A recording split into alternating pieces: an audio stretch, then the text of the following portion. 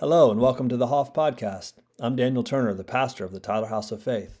We take these messages from our weekly services and then release them here on our podcast channel for you. We hope you dig it.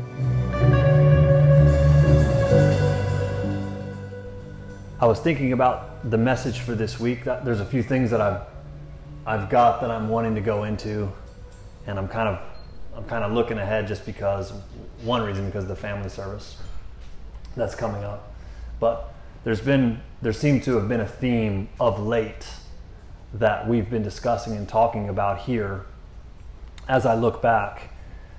And it is a heart that is wholly devoted and in alignment with God.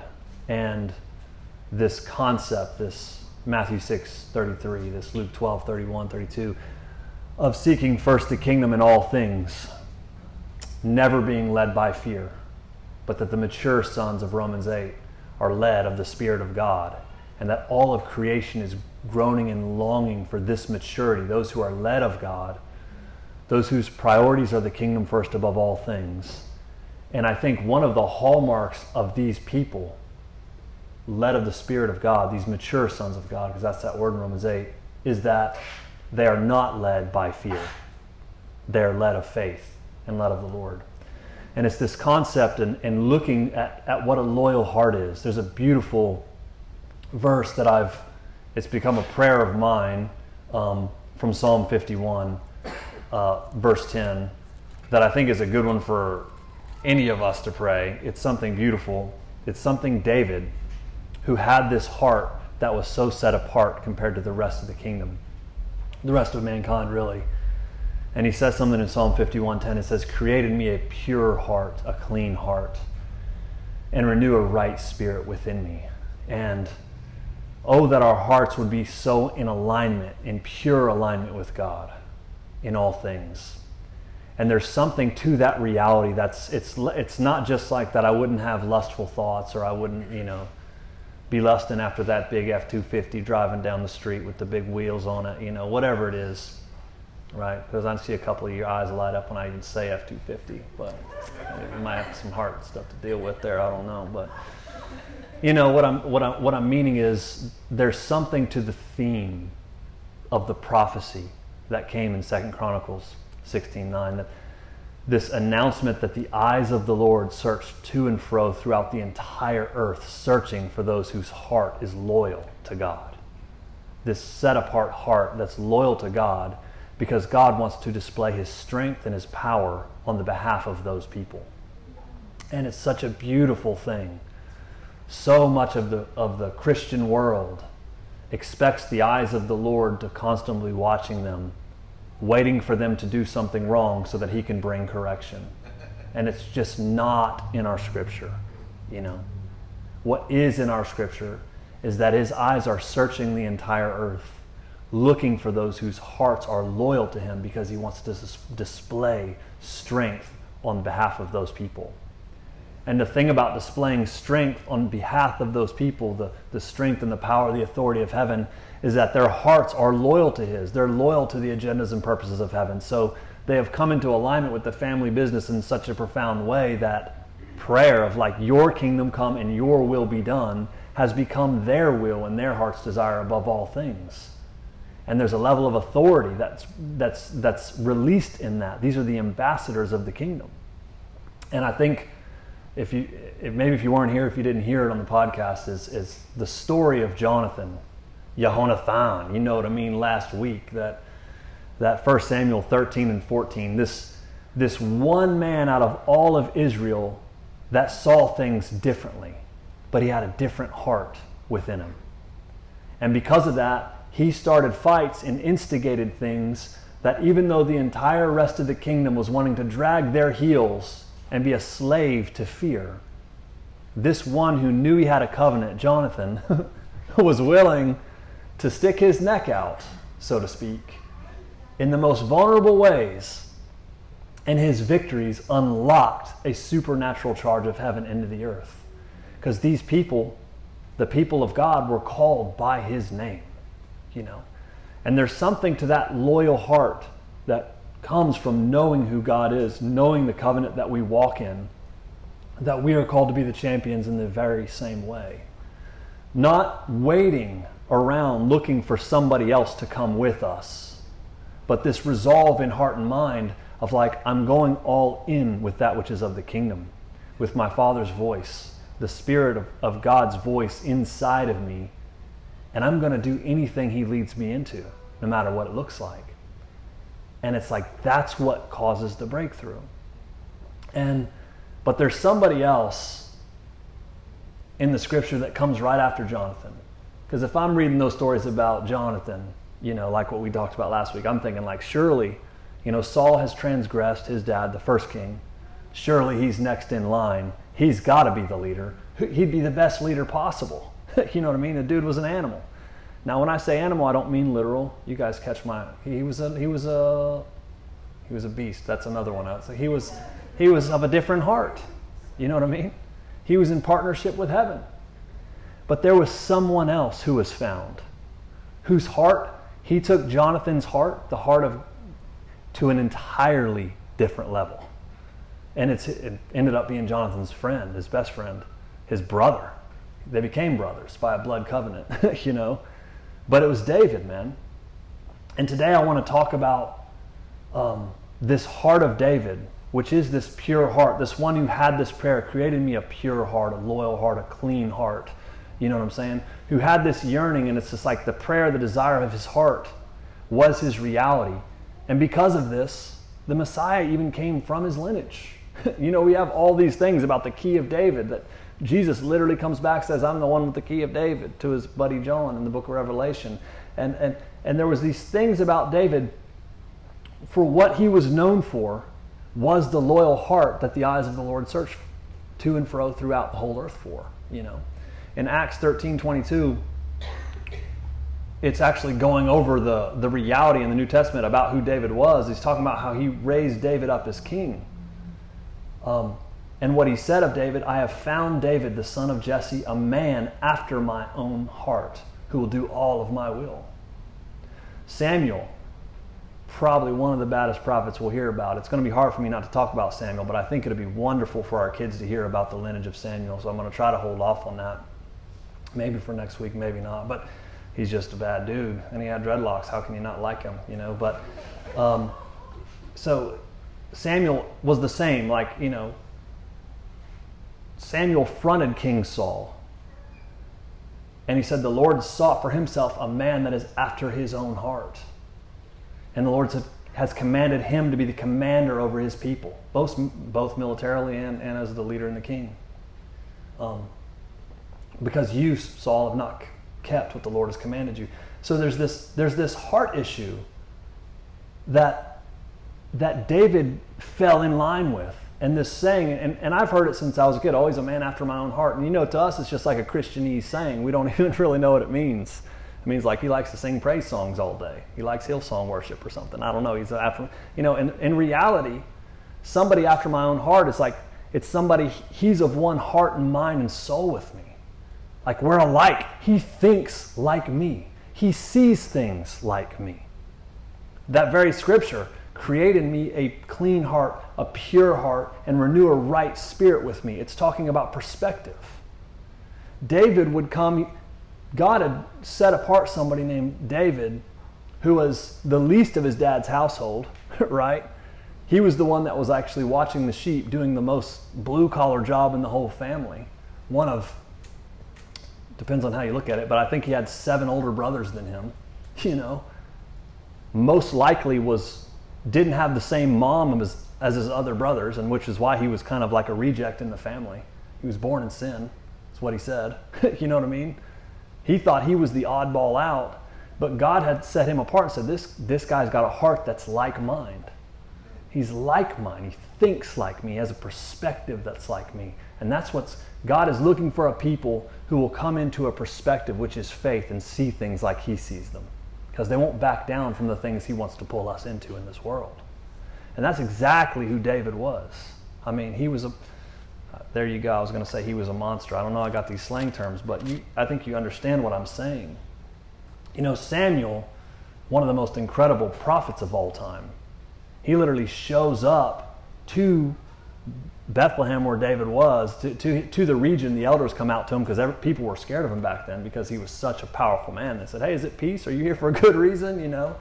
And Samuel's like, yeah, I'm here to basically sacrifice a bull to God and have a sacrifice for God. I'm inviting all you guys. I'm inviting Jesse's whole family because God told him, it's like, hey, Jesse's family is going to have the next king of Israel. So he goes there, he does the sacrifice, probably a barbecue, you know what I mean? And he has all the sons, and many of you know the story that's there in 1 Samuel 16. The more people literally come to see, or the more Jesse calls his sons out in front of the prophet, Samuel's first thing is the very first son. He's such a good-looking dude, tall, dark, handsome, and all that stuff. And he's like, surely this is the next king of Israel. And the Lord says, no, it's not him. Like, you're looking on the outside. I'm looking at the heart, man. It's that loyal heart that he was looking for. It's like it's a mentality. It's not the way it looks or appears on the surface, on the outside of the book. It's what's going on the inside. It's like, that's what I'm looking for. So Jesse has all of his sons come by Samuel, and Samuel's like, hey, none of these are the one that the Lord's chosen. And Samuel says to Jesse, are all the young men here? To which Jesse, the father, says, well, there is the youngest. Like, David didn't even get invited to the sacrifice. He was purposely kept out for whatever reason. You know what I mean? He was purposely tried to be held back in life. As so many that are called according to the plans and purposes of God, sometimes this happens. He felt specifically singled out and left out. You know what I mean? But God's eyes search past that reality. It's a brilliant thing, especially in ministry, because we can build ourselves up and network ourselves, and it's who you know, and it's who you meet, and it's getting your name out there, and all these things. But those who trust in the Lord and are faithful to him behind the scenes, that's who David really was. The eyes of the Lord aren't tricked by all that stuff. You know what I mean? And so they straight found David to where he actually was. So finally, it says, he said, well, there is the youngest. They bring him out. It says he was ruddy, in 1 Samuel 16, with bright eyes. Some of your translations will say with beautiful eyes. I think that's the original, which just seems so awkward. It seems strange to us. He had these beautiful eyes, this boy, Maybe not to the women, but to me it's just like, I don't know about that. I'm from Florida though, I have weird issues, right? And he has beautiful eyes, and he was good looking, and the Lord said, arise and anoint him. This is the one. So he gets up and he dumps oil all over it. And this isn't the anointing at the church, put the little, this is a pour on top of the head, But there's something about that that's so prophetic, something that Samuel saw, something that the Bible announces, like the eyes of the Lord and the perspective of the Lord was upon this person. His eyes were beautiful. It's like his heart was of the Lord. You see the physical, Samuel, but I see the heart. And not only that, his eyes were beautiful, and it's made note. And there's something about the eyes and the heart and us having this perspective of the Lord that we carry that is so beautiful to God. It's beautiful to us. It's beautiful, the eyes of Jonathan, when everybody else was cowering, scared, and hiding in rocks. And he's like, let's go fight him. Let's see what happens. God's with us. And it's like, wow, one person is seeing something totally different than everybody else. And he's either crazy as a loon, or he's actually sees something that's very real. God saw this in David from day one. And so we know the story. David, it comes and talks about him. It's funny that Saul ends up hiring David because he was a musician. When Samuel anointed David, the Spirit of the Lord came upon David. And the Spirit of the Lord, as it was for Saul to become king, left Saul, and a distressing spirit, an evil spirit, came upon him in its place. There's wording there, but it's like his decisions, his alignment, caused the door to be open for something else. So he's having demonic mental issues that are going on to where he's flying in fits of rage and stuff like that. And they've called David, well, one of the guys says, hey, I know one of Jesse's sons that's a really skilled musician, but he's also a mighty guy. He's a man of valor. He's tough. He's valiant. And I think a lot of times we have this picture of David in our minds of this little guy wearing like skinny jeans and like, I just love God, man. You know what I mean? Like we think this like little scrawny little, you know what I mean? Like soft dude. They're like, but apparently he didn't appear that way. You know what I mean? He was pretty, had some beautiful eyes on him. You know what I mean? But he was a tough little fella, you know what I mean? Apparently, or fella, you know, probably not even small. And but he had this connection to God in the secret place where he was killing lions and bears and stuff like that when no one saw him. So anyhow, so David gets hired to play the guitar for Saul basically and the harp, and so he's soothing Saul. So he's already kind of working for him, but he's going back and forth from the king to his dad's sheep because he still has his day job. You know, he still has that blue collar, like you got to take care of the sheep too in this family. You're not getting off the hook just because he likes your guitar. You know, he didn't get no special treatment. And so some of David's brothers were actually in the military. They were fitted out for battle. They were a big deal. And obviously quite jealous of David as well, as we'll come to see. But we come into the story of David coming on the scene. David was on the scene. God had found David. David's heart was what it was and who it was. But all of a sudden we have this David and Goliath story that's quoted for the next several thousands of years. That's a lot bigger of a deal than I think many people realize. Because we had just been reading what had happened to the Philistine armies. Israel gave them quite the spanking because of Jonathan, because of the fights that Jonathan brought them into, wielding the sword of the Lord, really. And he forced that confrontation. But now the Philistines were amassing in a more distinct way, and they were doing what I would call bringing out the big guns, you know. Because there's certain things to understand about the Old Testament, in which many of you do, if you understand the biblical worldview of the Bible, that even though Genesis 6 says there was Nephilim and giants in the world, these people that were part, for lack of a better term, they were part angel and part human. It says in Genesis 6 how the angels of God came and mated with the daughters of women. There was this big transgression on the earth, and it produced a lineage of people that weren't people. You catch what I'm throwing? And these Israelites that are, you know, the men are, you know, shorter than most of our women are these days. You know, a few thousand years back, they're like, you know, 5'4" or 5'5" is a tall fella, 5.5 feet. It was a big boy. He's playing center on the basketball team. Yeah, he wasn't playing a guard position back then. These Nephilim, sometimes they were very massive, and especially with a lot of the Dead Sea Scrolls and the Septuagint and all the translations of the Bible that have actually stood the test of time. Some of these guys, Goliath most likely was about 6'6", 6'7". Someone, no, he was 10 foot. It's like, no, that's not true. But he was still like LeBron James compared to a bunch of little Mel Gibsons or a bunch of little, you know, 5'5" guys. You know what I mean? He was a beast of a man, and but he wasn't just a man. You know what I mean? We were created a little bit lower than the angels, like David said. Like we were created a little bit lower than their ancestors, the Nephilim's ancestors. So there was a mixed race, and this is the reality of our Old Testament and all the wars of our Old Testament. If you remember somebody like Joshua and Caleb, when they saw the giants of the Promised Land, they literally said, "Hey, they're going to be food for us." They saw them as conquerable. But the other 12 spies of Israel were like, no, there's Nephilim there, there's giants, there's the sons of Anak. There's like, we're not, the flood didn't get them all.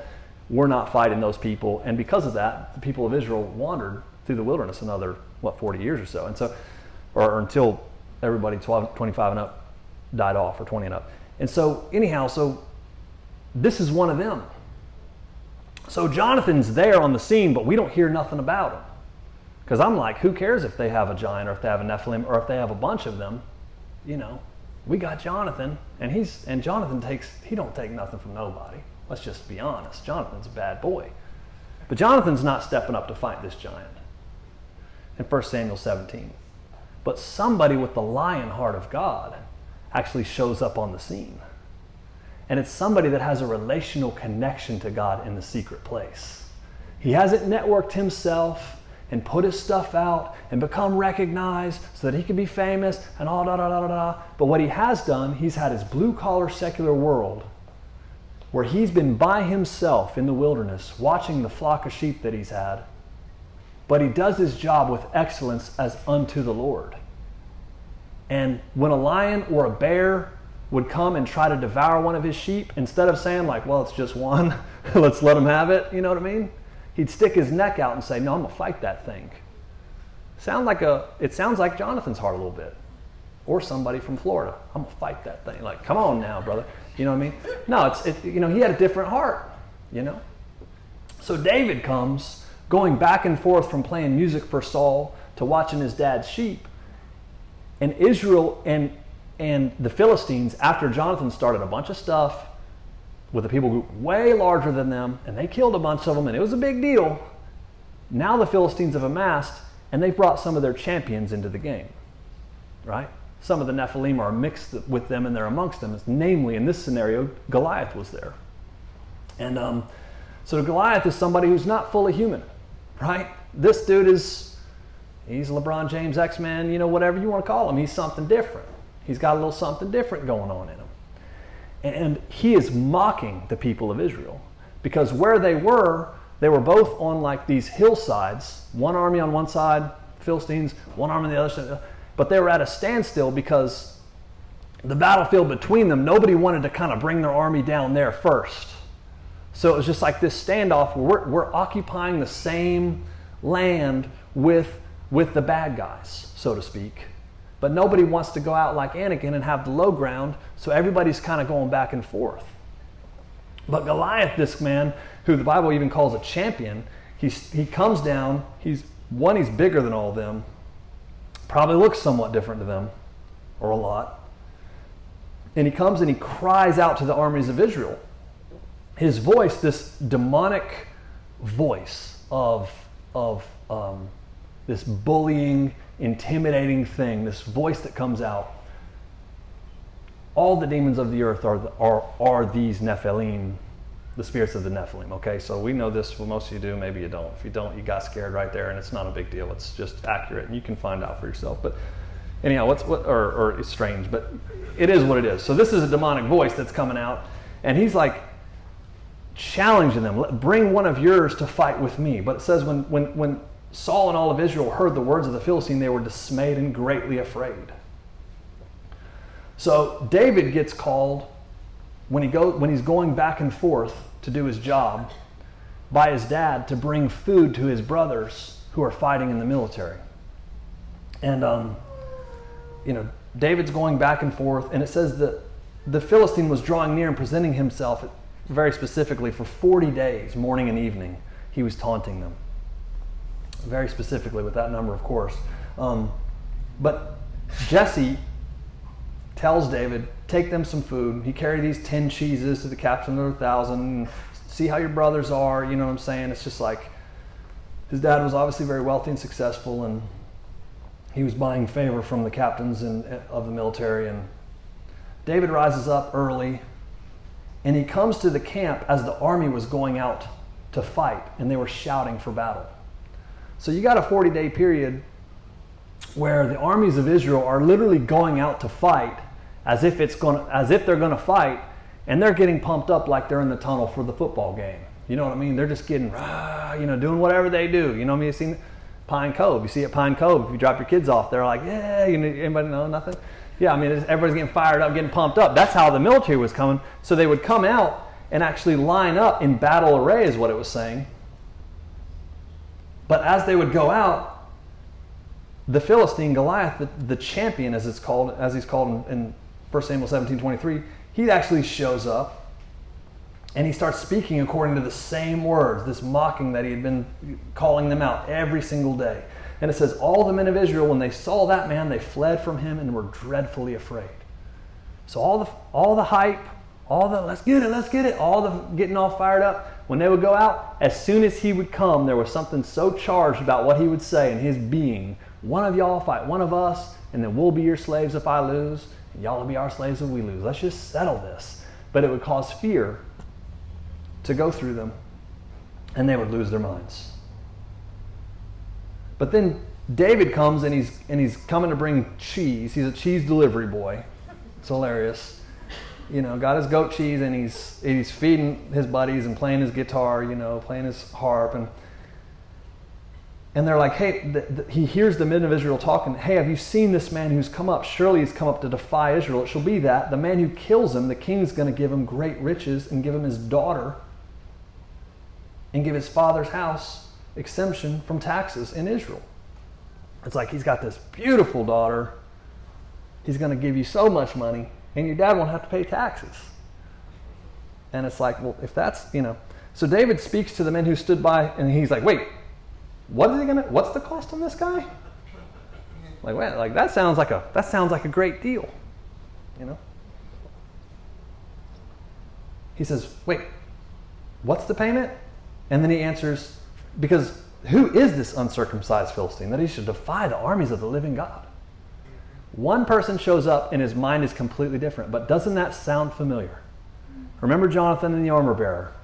Like, hey man, let's go show ourselves to them Philistines over there. They're uncircumcised.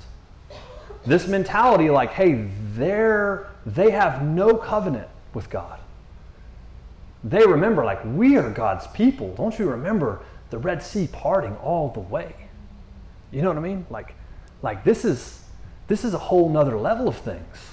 Like, don't you remember the Jordan River? Don't you remember, like, Jericho falling into the ground, man? Think about the times of the judges. That was all before this. Gideon and these guys, they're like, don't we remember? You know what I mean? But fear so gripped people's heart that it was just like, I don't want anything to do with it. But David's just like, hey man, wait, you get all that payment and we have the covenant with God? And so they explained to him like, yeah, this is the deal. This is the contract. To which David's older brother comes and he speaks to the man. He gets really ticked off at David. And he says, why have you left those few sheep in the wilderness? I know your pride and the insolence of your heart. You've just come down to see a fight. You just come down to see the battle, to be entertained. To which David says, what have I done? Is there not a cause here? Like, this is about the Lord. It says when David spoke, what he spoke were heard, they reported it to Saul and they sent David to Saul, like to the king, like, yo, this guy says he can beat him. Now Saul knew David, but he knew him as a musician. So David comes to Saul and he says, let no man's heart, I love it, fail because of your servant. Your servant will go and fight with this Philistine. To which Saul tries to also put unbelief on David. Hey, like, you haven't been in this game for long enough. You're a youth. He's been a man of war since he was a little kid. This guy's experienced. He's something different. David's answer to Saul is like, I used to keep my father's sheep. When a lion or a bear would come and snatch one of them out of the flock, I'd go after it and strike it and deliver it. One time one rose against me and I caught it by its beard and struck it and killed it. And it's just like, whoa. I've killed bears. This is somebody who carried a sling, which was a marksman weapon in those days, which they were very lethal. But he hit a lion with one time and thought it was dead and went and rescued the sheep, and then the thing popped up on him. And he grabbed it by its mane and cut his neck. So there's that. But this is the experience that David has. You know what I'm saying? He's like, it's going to be the same as that. It's going to be the same as that. It's like, all right, little redneck boy from the woods, working a little job. Trust me, man, I get him, I hit him, and he goes down. I'm telling you, I know how to do this. I've done it this time. I've done it that time. Not only that, we have a covenant with God. Like, he's coming against the people of God. He's not even coming against us. You know what I'm saying? It's the people of the name of the Lord. You know what I mean? And that is the heart of loyalty to God. It's about his name. Remember the Lord's Prayer, hallowed be your name. Hallowed means separate. The name of the Lord has been attached to so many things that are not of him. That all they are is weakness. All they are is victims. All they are is full of excuses for why they're in the situation that they're in. Right? But the name of the Lord of the people of God is wholeness. It is the covering of his people. It is those who are a blessing to all the families of the earth. It is those who have the inheritance of the kingdom of heaven and are called to release it everywhere they go. David is seeing in a way that nobody else is seeing. Jonathan apparently wasn't even there at this point. Jonathan was an incredible guy, but it got to that Nephilim and the line was drawn. Because why wouldn't he charge him? You know what I'm saying? But David's like, no, this is another level. This is something else. So Saul's like, well, all right, you can have all my high-tech armor. You can have all my, the helmet, my sword, all these things. And I love 1 Samuel 17:38. He fastened his sword and his armor and he tried to walk. It says, but he hadn't tested them. So he told Saul, like, hey, I can't bring your stuff with me. I haven't tested this stuff out. It's like, I don't trust this stuff. It doesn't work with me. I haven't lived this. And that's another beautiful thing. David was going into the scenario in his relationship to God and not in somebody else's. He wasn't going into things that he didn't have experience with. He had been living this life. So when something else came up, it was like by association, I've been in this walk. It's not just when we have an emergency that we need God to come through and we're coming after it. It's like a thought by thought, day by day basis where the reality of heaven has become our reality. Where the viewpoint, the mindset of God has become ours, And when he sees that guy, it's like, he doesn't see the intimidation and the fear. He just sees, how is this thing going to die like that lion? How's it going to be like that bear? I killed that bear. I killed that lion too. The lion popped back up after he got me, but I still got him, and I'll get him too, just if he pops back up. He's clicked over in another way. You know what I mean? He sounds like a Floridian to me. I don't know why, but it just seems like he's just a little bit off. But he's not, man. It's faith. It's faith.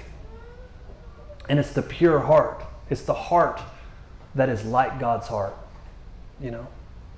And so he took his staff in his hand, a stick, y'all. And he took 5 smooth stones from the brook and put them in his bag. Not his sling bag, his shepherd's bag. So he wore his work outfit to the battle. You know what I'm saying? He wore his secular job outfit to what he was going to do. And he drew near to the Philistine. And the Philistine started drawing near to him. And the man who bore the Philistine's shield went before him. And when the Philistine saw David, he disdained him. He hated him because he was young, ruddy, and good looking. So the Philistine says to David, am I a dog that you're coming out to me with a stick? It's like, where's the sword at, bro? Like, you coming out with me a stick in your hand?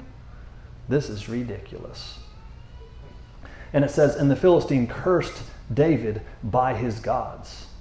Yeah. It's not like, the heck with you, boy. You know what I'm saying? This is like witchcraft.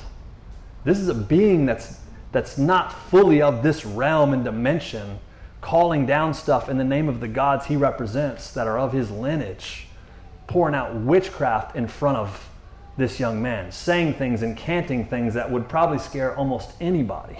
You know what I mean? Not everybody. Not this guy. Not this kid. It says, come to me and I'll give your flesh to the birds of the air and to the beasts of the field. But David says, you come to me with a sword and a spear and a javelin, but I come to you in the name of the Lord of hosts, the God of the armies of Israel who you've defiled. And the name of the Lord is our strong tower. It is everything. But the name of the Lord is the presence of God. If you look, like even Jewish people to this day, they'll say Hashem for the name of Yahweh. They won't even pronounce Yahweh. And even Adonai, the way the Lord is written in our scriptures or in the Old Testament, it's a chopped up word of Lord mixed with Yahweh because they won't say the name of the Lord. You know what I'm saying? Because it's more than just a name or a title to them. It's like, this is God. This is the angel of the Lord. It says in Exodus 23, had the name of the Lord on the inside of him, which means he was the person, the personification of God in human form or an angelic form. And the angel of the Lord was Yahweh. You know what I mean? And so He's like, we're the people of the name of the Lord, and the promised land was a place for the name of the Lord. That was what so many of the things were written, and that's why the promised land was so full of giants. And it was called to be a place of the name of the Lord, which to them meant the temple, the place of the dwelling of the presence of God. And it's just like, but David's coming, I'm coming at you in the name of the Lord. Like, I am in his heart. He was after God's own heart. In other words, their hearts were so knit in this situation that what seemed like insanity, or even to his brothers' arrogance, this refusal to be led by fear, was him being in full alignment with God. And that's what he's pronouncing here. I'm in alignment with something way bigger than your punk behind. That's what he's basically saying to Goliath. Like, you have no idea what you've just bitten off. I'm in the name of the Lord. And so you know the drill here. That the Lord will deliver you into my hand, and I will strike you and take your head from you. It's like, yikes. He comes back with a level of heat that was even more aggressive than the Nephilim, the giant. And then all the assembly will know that the Lord doesn't save with sword and spear. For the battle is the Lord's. You know what I mean? It sounds like King Asa. Lord, it's not. It doesn't matter if it's many or few. The eyes of the Lord. That was his word. It sounds like Jonathan. Jonathan, let's go up against the Philistines. It doesn't matter if there's many or few. This is the heart and the mindset of the people of God. It's like, it doesn't matter. It's not by sword and shield, you know. That's not what this whole thing's about. All the assembly is going to know. What we saw as the enemy encroaching and violating and intimidating for a long period of time. You know what I'm saying? David saw it different than everybody else in the whole nation. He said, this is an opportunity for everyone to see God. Saw it as a complete different. Can you imagine if we looked at our trials this way? This is an opportunity for God to manifest. None of this like dumb bad theology, oh, God works in mysterious ways, so he caused this bad thing to happen. You know what I mean? I just got to live with it and go to heaven when I die. You know, none of that foolishness. I'm talking about literally seeing when the enemy crosses the line and there's a violation, as much, instead of just trying to wrap some poor theology around it and accept it, to be like, wait a minute now. This must be an opportunity for God to be manifest. And there's going to be some eyes on it too. So thank you, Lord. It's going to build my faith. You know, James 1. Count it all joy when you encounter various trials, knowing that this is going to do something to your faith. It's going to establish the faith and patience of God within you in such a profound way that you'll be the carriers of the authority of heaven. And everywhere you go, you'll have the authority to manifest heaven in a more profound way. Why? Because it's going to be more real to you. It's causing a shift in mindset and mentality. And this is the heart of David. It's the creating me a clean heart, a pure heart. It's the reason David was found by the Lord, because the eyes of the Lord were searching. Even when he was hidden, they found him like, no. There's one whose heart is after mine own. I've deposited something in him. His heart's like his dad's. He's a lion. And he's not going to back down. And he didn't. So it was that the Philistines started charging him, drew near to David, and David hurried and ran toward the army to meet the Philistine. Put his hands into his bag. You guys know the drill. He slung that stone, and it sunk into his forehead and knocked him out and dropped the Philistine face down to the earth.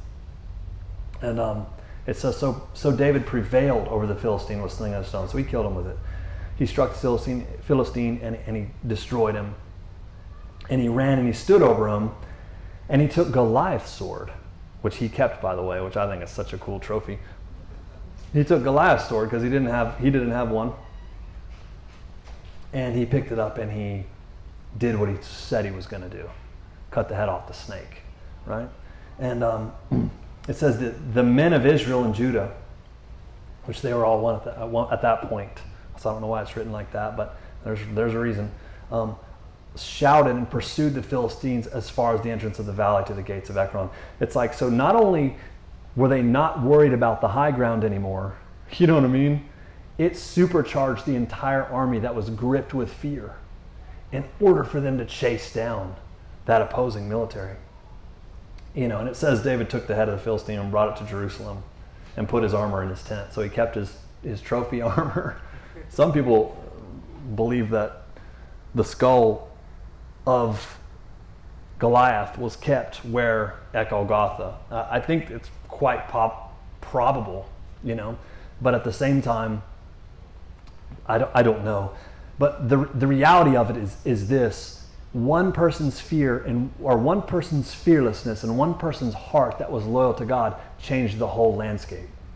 And I think so many times people are wanting to go all in with what they believe, but it's kind of uncomfortable, so I kind of want my friends to go with me in it, so I feel a little bit more, you know what I mean? Or I'm waiting for my family. People would come to Jesus, I'll follow you, but let me bury my dad first.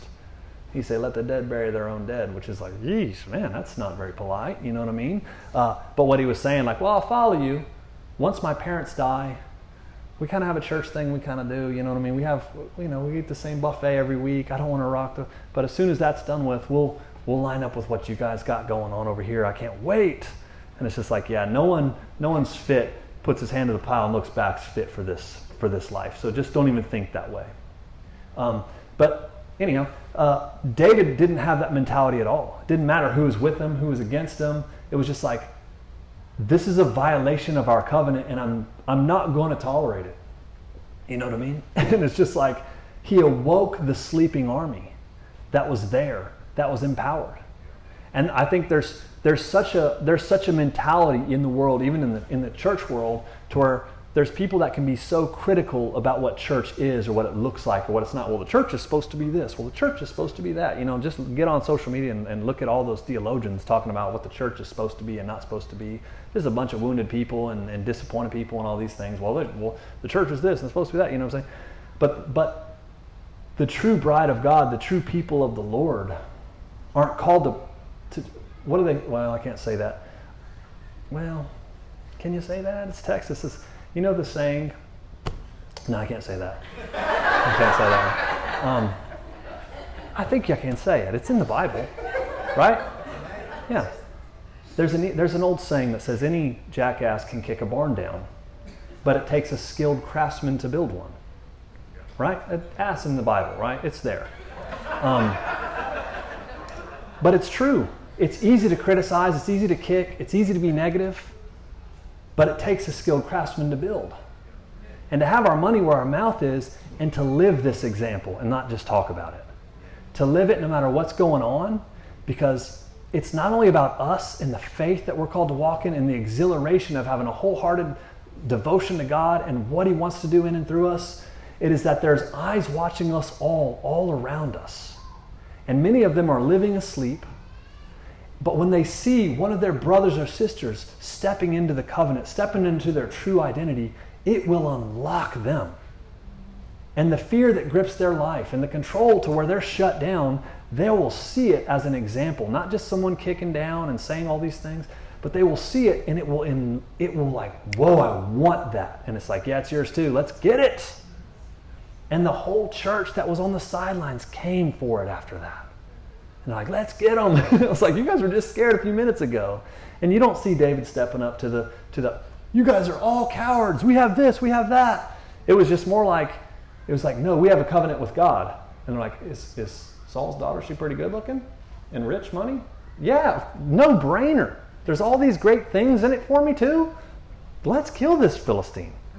It's just like, boom, let's get them, bang, bang, And so here's this one who is prophesied, like we see the prophecies of like Isaiah 22, the key of David upon the shoulder of this one that would be in this lineage. All these things, the key of David was David's heart, man.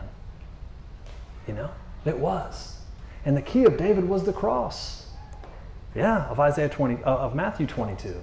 It's love your neighbor as yourself, love God with all your heart, mind, and soul, and love your neighbor as yourself. It's the up beam and the side beam. It was the reality of this cross that was going to be upon the shoulder of the Lord Jesus, which He put it on His shoulder and carried it for us, for the joy that was set before Him. And He had it plugged into Golgotha, the place of the skull, and He was crucified over that skull, which is a human head with no brain in it. And He's given us this brain. He's given us this mind. And it's like we can see everything through the finished work of the covenant of this cross in this life, or we can see from the backside of the cross as victims. Life can be happening to us, or we can be happening and releasing the kingdom in this life. And there's only two sides of it. Because the victim mentality side is not a Christian mentality. But even sitting on the hands and just like, I'm just going to play it on the sidelines, that's still victim. Because we're holding to a form of godliness, but denying the power that's actually there. And the reality is the heart of God and the eyes of God are looking through the entire earth, for whose hearts are loyal to Him, which means they have clean hands, a pure heart. They have this view that God has, and they choose to see everything through His lens. And this is the heart of David. This is the key of David. Then we read these Psalms that some of us memorized as little kids, like in Sunday school. The Lord's my shepherd.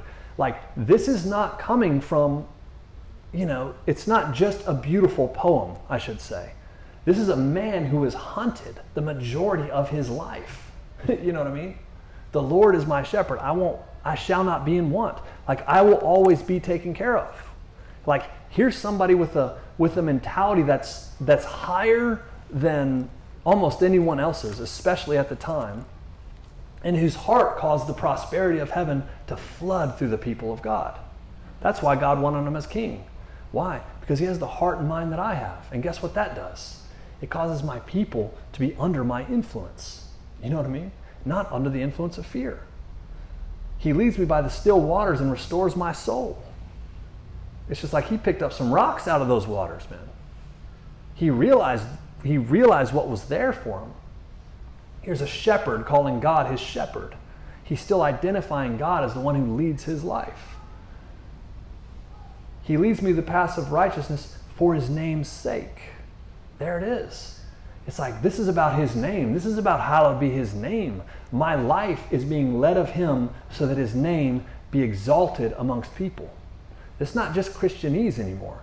It's like exalted. It's like that his name would be made known to his people. Because when people know the name, they become like him. They realize who he is to them. Like, he leads me in the right path by the still waters. Like, he's literally seeing himself, Goliath, in the path of, like, he's not saying, we made a wrong turn. This is the wrong way. All the Israelites. He's got the high. We're out of here. This is the wrong way. It's like, oh no, this guy's in the path. This guy is the path of the Lord. Different mentality. Yea, not only that, even if I walk through the valley of the shadow of death, I won't be afraid. For you're with me, your rod and staff comfort me. Here he is with his stick walking up to Goliath. This isn't poetry to him. It is, but it's the anointing is everything we do with God. It's everything we do with God we have. We own it, man. He lived this, and that's why it's anointed. And he's a prophet. But, we have the Spirit of God on us now in the new covenant. Even if I walk through the valley of the shadow, like, he's saying, like, hey, it doesn't matter where I go or what's in front of me. I'm not going to be afraid because I'm with God. If I'm following him, then it's all good. Think about this. This isn't just beautiful poetry. This is somebody standing in front of something that's demonically inspired. Birthed of something out of this world. Yeah, dude. And not afraid of it. A lot of these megalithic structures that are built, that are found, are built to the dimensions of like Og of Bashan and stuff in the Old Testament. Like, these guys lived in these places. This was another level of being that they were stepping in front of, man. This is a higher level of stuff that's going on here. But he's like, I won't be afraid no matter what, because you prepare a table before me in the presence of my enemies. You anoint my head with oil and my cup runs over. David had this mentality of like, I'm actually with you. There's no more vulnerable time, maybe when you're sleeping, but when you're actually sitting at the dinner table. You can't wear your armor. You can't wear your weapons. You can't, you know what I'm saying? You're sitting down to eat. He has that same mentality of Joshua and Caleb. This giant is going to be food for us. There's a table before me in the presence of my enemy. Like, oh, so this is going to be something that feeds me, that grows me, that I'm not going to be led in fear. You anoint my head with oil, my cup runs over. Like, promotion happens as I rest in the face of opposition and trust in God. It's the matrix, guys. The world is plastic. It just is. You cannot believe the forecast of it. You just can't. We cannot. We have to have our faith set in another reality. And that's what it means to literally sit down and chill and eat in the presence of something that could take you out. I don't believe it can take me out. Can you imagine if believing you're unkillable? Well, that would be insane. Like, no, that would be trusting in the Lord with all your heart and all your ways acknowledging Him. Surely goodness and mercy will follow me all the days of my life, and I will dwell in the house of the Lord forever. I'm not worried about what's coming after me because I know what's coming after me. Goodness and mercy are constantly going to be pursuing me for the rest of my life. It was something so settled in His heart. You know, I think this religion has come, right? Like it says in Romans 8, there's no condemnation in this religion. That is Christ Jesus. That's what it says. And condemnation and shame and all these things that the voice of the dark ones use to cap people to disqualify themselves from the reality of this walk. You know, and all those things it's all a lie. None of it's from God. But we're called to literally and walk in such a place of freedom and wholeheartedness that we know God's heart is fully, totally with us and for us. You know, and David walked in this. If you just read through the Psalms, David is like, golly, he knew he was chosen by God. He was loved by God. And there was no self-hatred in him. Amen. Self-hatred sabotages people from this walk. It just does. But its root is from the poisonous tree of knowledge of good and evil that seeks to disqualify us. You know what I mean? And David didn't have it at all because he knew, man. David knew, like, look, even with my own dad, even if my father and mother forsake me, that's what he said, right? In the Psalms. But it's like, even my own dad and them tried to keep me hidden, God came and found me. He knew God loved him and His purpose and His plans were for him, you know. So he didn't have that self-hatred. I think that's the source of the autoimmune diseases that are over the world right now. It finds its root in self-hatred. It's spiritual in its source. It's from them. You know, we're called to have an answer for that. And we're getting there, you know. But it's there. It is in the cross. It is in the blood. It is in the love of God over our lives. We will dwell in the house of the Lord forever. We're called to have this wholeheartedness. We could go all day with David's Psalms about Psalm 91, about being indestructible in the secret place, in the shadow of the Almighty. This is the calling that we have to live. David had this hunger and thirst for the Lord that caused him to draw from the source in every situation of his life. And now we have most of the Psalms that we can just kind of glean after, you know what I mean? But the reality was, the heart of David is what has actually set him apart from all of mankind. And I think there's something even to that prayer, which I wasn't even for today, but like that Psalm 51:10, Lord, create in me a pure heart, a clean and a pure heart, and renew a right spirit within me. Bring me back to who I was before the foundations of this earth. Let my perspectives be your perspectives in all things. God is causing us and looking for us. We can do a seer conference and talk about seeing in the Spirit and all these different things, and it's good. But one aspect of seeing in the Spirit, and probably the greatest one, is seeing life through the victorious lens of the resurrected Christ. And when we see that way, we see victory is part of our inheritance, fully part of our inheritance, and we stand for nothing less. And we connect to the Lord Jesus in all things. And it's not about us even. It's like the whole world is waiting for it. The whole world's watching. And somebody has to lead. I say it's us, man. I say it's us. So Lord, we thank you for the reality of the kingdom of heaven, which is more real than this one. And Lord, I ask that what's known as the heart of David and the key of David, the heart of the Lord, that you would create in all of us the purity of heart, a pure heart, a clean heart, a heart that sees like you, that you enlighten the eyes of our understanding, of our mind and of our heart to see things the way that you do. If there's aspects of our life where we don't live in faith, Lord, please help us to have that heart correction and come into a true identity of who we are. I thank you so much for the brilliance of this covenant and the plans and purposes you have for your people and all that have gone before us, Lord. I ask that those amongst us would be those who raise the foundations of the former desolations, would step into the realities of the kingdom of this world that people long before of us have seen, but that we would step into that reality and build upon what's already been established. Let heaven come. Let your will be done. Let it be settled in the earth. Amen.